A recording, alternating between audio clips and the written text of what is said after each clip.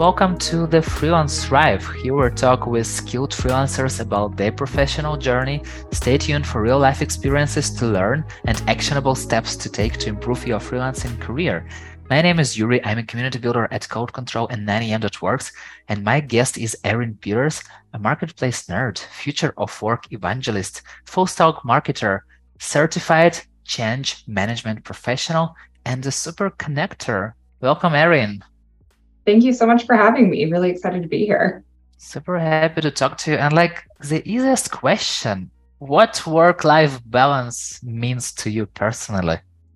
Oh gosh, I think work-life balance to me really is about freedom of choice, because I really don't think that having a work-life balance of exactly 9 a.m. to 5 p.m. working and then making sure you block off hours, that's not very typical. Like some days you will feel more motivated than others. And we all know that when you're very motivated on a project or excited about the work that you're doing, you actually don't mind working a lot more hours because it's very fulfilling and exciting. So for me, work-life balance means the freedom to choose when to work and how to work, and also the wisdom to know how you're feeling about it. So it's okay to throw in the towel early and just not work on a Friday or even a Wednesday if you want. And it's okay to work on a Saturday or a Sunday if you're feeling excited and motivated. So balance is about listening to yourself. But sometimes you might have clients who wants you to work on Friday and who wants to have a conversation with you. So how do you deal with those clients? Absolutely. I think the first thing is setting the right expectations of the agreement or the project itself, and then also setting expectations of deliverables. So setting yourself up for success in this way is really important. If you set a precedent that you will always drop things and take care of them, you will always get things last minute and have to drop everything to take care of them. It's okay that this happens. And, I know many freelancers that even charge a premium for this type of service. If you get something at 5 p.m. on a Friday and it needs to be done by midnight, then they do it for an extra charge. With myself personally, I try not to overbook myself is a big part of it. So this way I don't have to do potentially a full day if I'm not feeling up to it. And maybe I only have some meetings that I would need to attend, and I can finish the work once I'm feeling a little bit better or more motivated or inspired, I would say. But the first thing is knowing how much you can take on. And then once you take that work on, setting the right expectations of communications and turnaround time with your customers, because if you have clear communication, you have a lot more flexibility. When you receive email notifications, Slack notifications, etc., it's always a temptation to jump, to watch, to make some actions. How do you deal with this temptation? Absolutely. I think, and not to age myself, but I do come from the days of red light anxiety from BlackBerry, where you'd see that little red light flashing at the top of your screen. And that's when you knew that something was there waiting for you. And it was kind of stressful. So for me, I actually turn off all of my notifications permanently. So Slack will not tick on my screen. My emails don't pop up in different places. Even my phone doesn't have its ringer on, because I am so easily distracted and because I will have anxiety until I can address it. But what this means is I've set healthy kind of check-in patterns of going, okay, for these 30 minutes, I'm actually going to go through, see what all is out there, and then prioritize what I'll address next. So if it's really, really urgent, people know how to get a hold of me. But truthfully, with most of the work that I'm doing, nothing needs to be done right now, right this second. Nothing is as urgent as everybody seems to think it is, I think. Yeah, I totally agree with you. And, from your LinkedIn, I saw that you are working on 3 projects and maybe even more. So how do you prioritize your tasks and responsibilities? Absolutely. And it's tough. I'm still learning on how not to overcommit myself. And in fact, I was just talking to a friend yesterday going, March is going to be extremely busy. I think it's common for most freelancers of going, if I have the opportunity, I should take it, because you don't know if you will always have the next opportunity, right? So I think needing to prioritize choosing the right projects that you can actually do is a big part. But if I'm looking at all the projects I already have on my plate, the biggest thing is to do an audit. So go through everything you have for that day, really stay on top of your calendar and due dates and major milestones that you're delivering, and make sure you're prioritizing things that are obviously due first, but especially if they're going to unlock a partner or someone else that you're working on a project with, because freelancers don't always operate in a silo. You might be working with other members and bidding on projects together, where if you do something now, it allows someone else to do it before the collective deadline that we all have. So go through your emails and things in batches, look at it all holistically, and then schedule out from there. How do you choose how do you choose what project to? It's a little strange. How do you decide what projects to choose? Absolutely.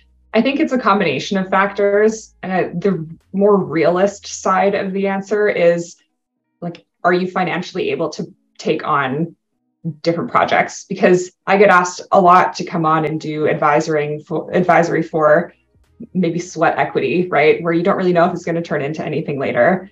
And I do really want to help a lot of people, but also, like, equity doesn't always convert and it doesn't pay the bills. So I think first is going, okay, is this going to be sustainable work for you from an income perspective?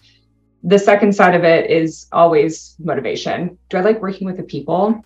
Am I excited about the work itself? And do I feel fulfilled doing it? Like, am I going to go, gosh, this is only for the money? Or am I going to go, you know what, I would love to log in on a Saturday or a Sunday just to do this because I'm so excited about it. And I get to help people or build something cool, etc. So, is it healthy for work-life balance to work on Saturdays and Sundays? I think it can be. It can be healthy and it can be very unhealthy. I think, Saturdays and Sundays are like a myth, right? It's a big corporate myth. You can take time off whenever. And I do think it's important that you take time off in chunks, like a day here and there you need time all in a row. But I do think that burnout isn't necessarily the number of hours that you're working. Burnout is when inputs don't necessarily equal outputs. So if I'm putting in a lot of hours and putting in a lot of work, and out of that, I'm getting, really excited about a project, I'm feeling very fulfilled personally, maybe my bank account is feeling particularly fulfilled, then I'm really motivated to do it. And then you're happy to put in extra hours and work on it because it's exciting and fun and fulfilling. But burnout only happens when that output doesn't match up. When you put in the extra hours, now you're not earning any extra money on it. You're putting in extra hours and people aren't recognizing your hard work or appreciating the quality of your work. That's when I think it starts to get unhealthy, is going, okay, what is the actual reward for me putting all of this in? Reward being anything tangible or intangible. Mm-hmm. So is it healthy to work on Saturdays and Sundays? It's really up to you. And it's really what you're working on and what you get out of it. So I would say that it's one of the steps. So what other steps do you take to avoid burnout? Yes, I think it's so important that you don't put all of your emotional eggs in one basket, meaning you cannot only be getting fulfillment from work, period, or from any one thing or project, because it adds this level of intense emotional pressure for everything to work out. And not everything is going to go well all the time. You need to have fulfillment or that feeling of developing mastery in other avenues of your life. So for those who have read like the 5 love languages, he has this concept of you have different love banks, and everybody needs a little bit of a balance in each of these love banks, whether it's words of affirmation and so on. And I feel the same way about how you kind of keep a balance within your life. Is sometimes you're going to need to have more social time with friends. You're going to need quiet time on the couch. You're going to need to feel fulfilled and motivated in other ways. So it's okay for one balance to be low. It's not okay for all the balances to be low. So I think it's really important that you pay attention to, hey, have I been grinding on this project for the last 4 weeks and I've not seen anyone else in my life, or I've not made time to go to the gym and take care of myself. It's just so important that you kind of monitor and assess everything. It's not all just about work, and you can't put everything into that. Yeah, it sounds so wise, but also so hard, It's totally easier said than done. Exactly. And how do you handle unexpected interruptions or distractions while working on projects? Or maybe even while having some free time, you know? Absolutely. I think free time is definitely the easier one, I would say, because you can set certain boundaries or you can set different expectations. Like, hey, I can unblock you in a couple of hours. Let me just log in. I'm just out at dinner. It's easy to be able to set those boundaries. I think now more than ever, they get it. Like, people aren't as pushy as they used to be. When it comes to during the workday, I actually do struggle with this a lot, which is why I've had to set myself up with no notifications and things like that, because it would be so easy for me to go down a rabbit hole and answer a message and get that thing for that person. And then while I'm in that folder, I see a different file that shouldn't be there. And now I've gone down this whole other area and, an article is due for publishing right away. So I think it's important to know what rabbit holes you might go down. Just kind of put some of the blinders on where you possibly can to do it. So again, a little bit of forethought goes a long way. And how do you avoid procrastination? Most likely have, I feel like everyone have procrastination, but how do you avoid it? I think everybody does.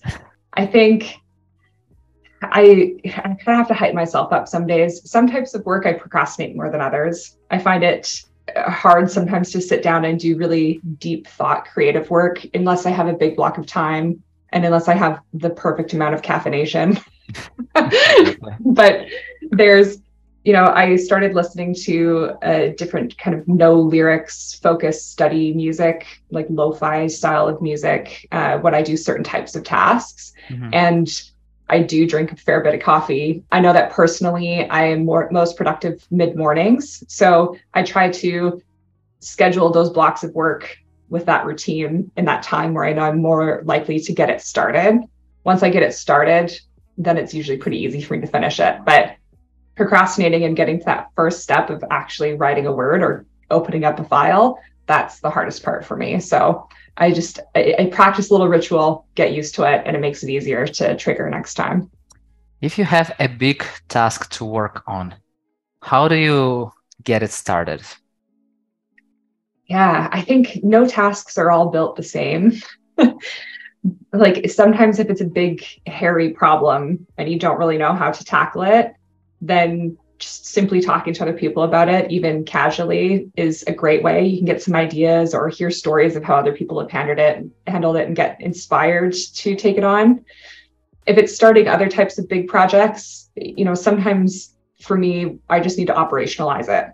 I sit down, I think of, okay, what is the order of things that I will need to do for this? And how do I break it down into smaller pieces where it feels a lot easier to start ticking things off instead of going, oh my God, that is such a big project and I can't possibly do that all this week. So it helps me to go, okay, as long as I do these 2 things on Monday and these 3 things on Tuesday, like it's all going to be roses.